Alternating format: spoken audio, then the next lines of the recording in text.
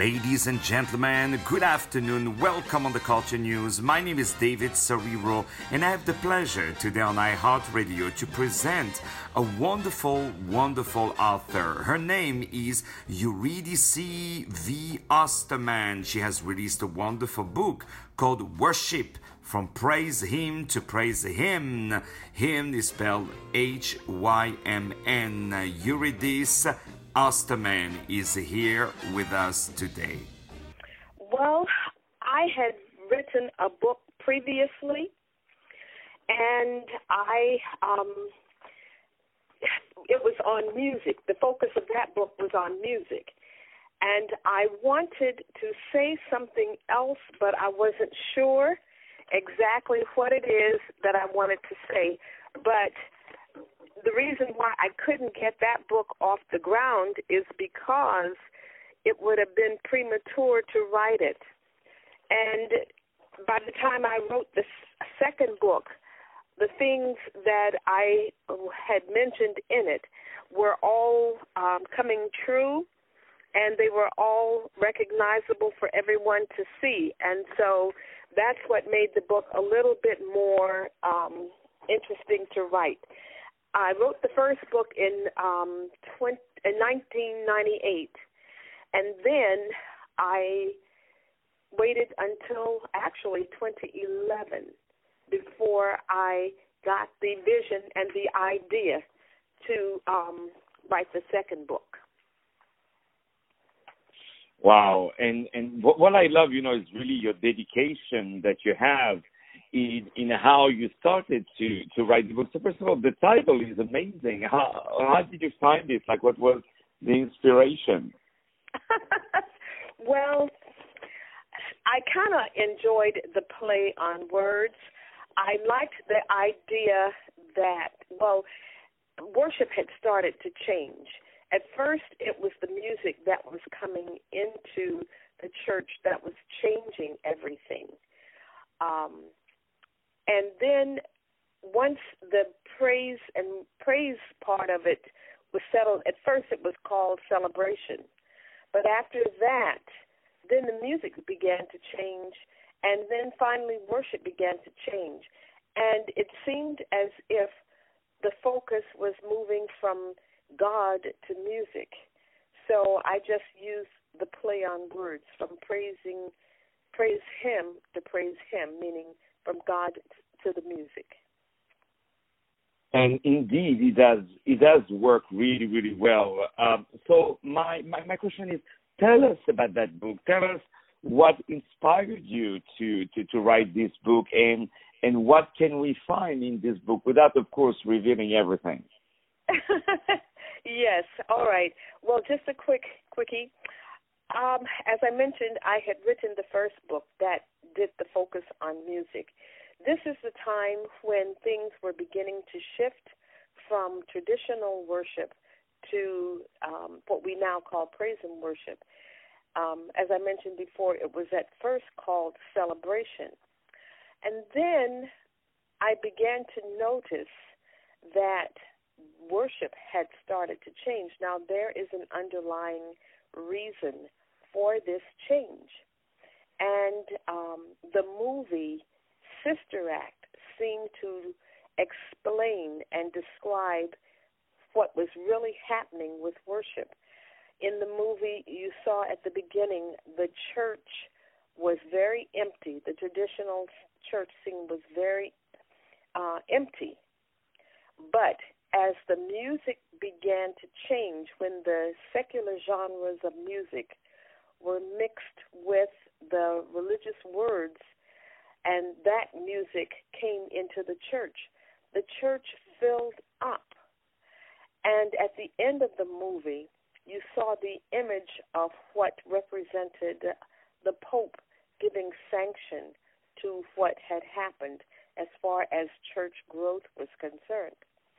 Now, that was just the movie, but it in reality is what is going on even today.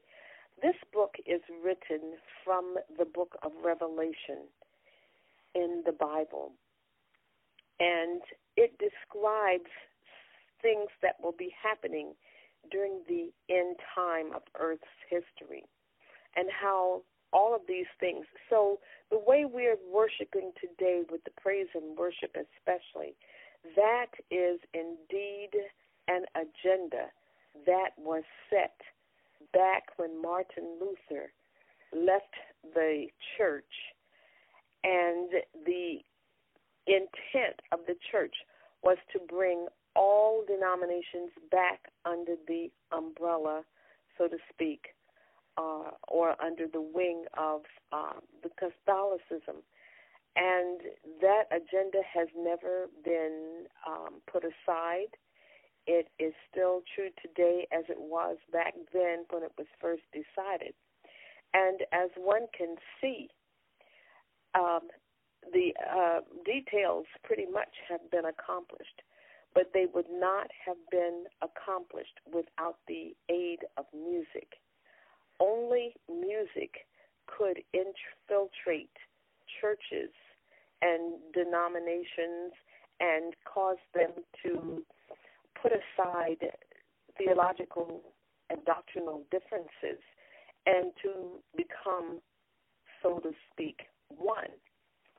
And that was the reason for writing this book, because the Bible explains in detail, especially in the book of Revelation, that this was going to happen and what all of this meant. And that is how the book became written. And there were three elements: noise, shouting, and dancing, that you will find from Genesis to Revelation. When those three elements are combined, that constitutes false worship. By themselves, each entity alone might suffice, but when you look at the way God is worshipped in heaven, that is the blueprint that we are to follow. Cultures have now come into existence that muddy the waters, but God has given principles of worship that are appropriate to Him. And every instance in the Bible where noise, shouting, and dancing were combined, it was false worship and offensive to God. And even though it may be very difficult for some to accept, this is what is clearly in the Bible. And so I guess I took the challenge to express that. There are many authors out there who have the same opinion and beliefs.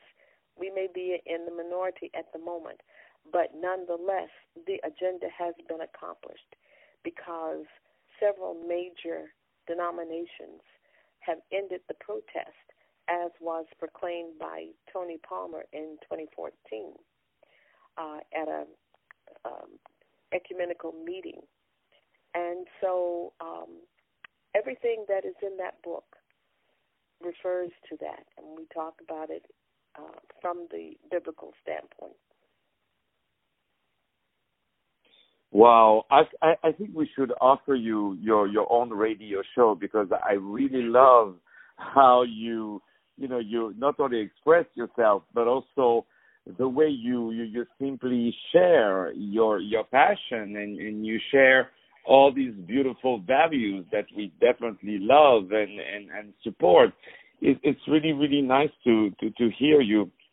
What would you like this book to do and to change to others? I would really like for others to really be able to look at worship and, first of all, look at the Bible. That's the go-to, the Bible. That is the go-to. And they should be able to read for themselves. I have done a lot of study on the Bible, with the Bible.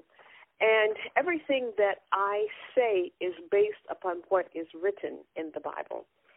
And so for that reason, I would highly recommend that those who are interested in really knowing, you know, to even check what I say,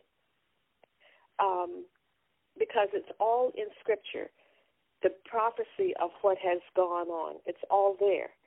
And that would be my hope for everyone. That would be my hope for everyone to read the Bible. And if that is too difficult, then the book has broken it down.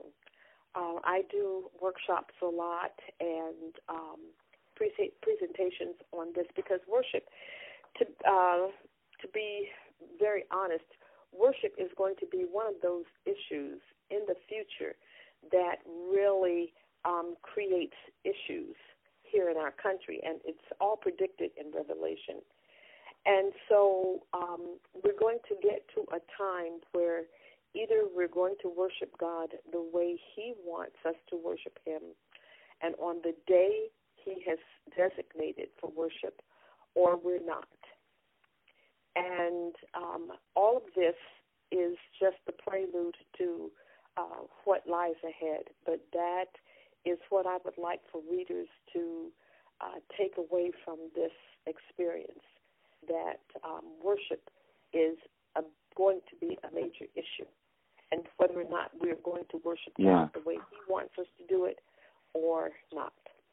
Yeah, and definitely you know about it, and you have a beautiful, beautiful opinion. We have now on the phone this very talented author, Eurydice Osterman. I love your first name. I really do. Osterman is spelled Osterman. The book is available on major platforms, but also with our friends on Amazon, the Kindle version. This is really a great opportunity to download it right away and have it on your phone. The book is called Worship, from Praise Him to Praise Him, Hymn. Wonderful, wonderful book, and I have the pleasure to have over the phone the very talented Eurydice Osterman. Right now, more music on iHeartRadio. Stay tuned.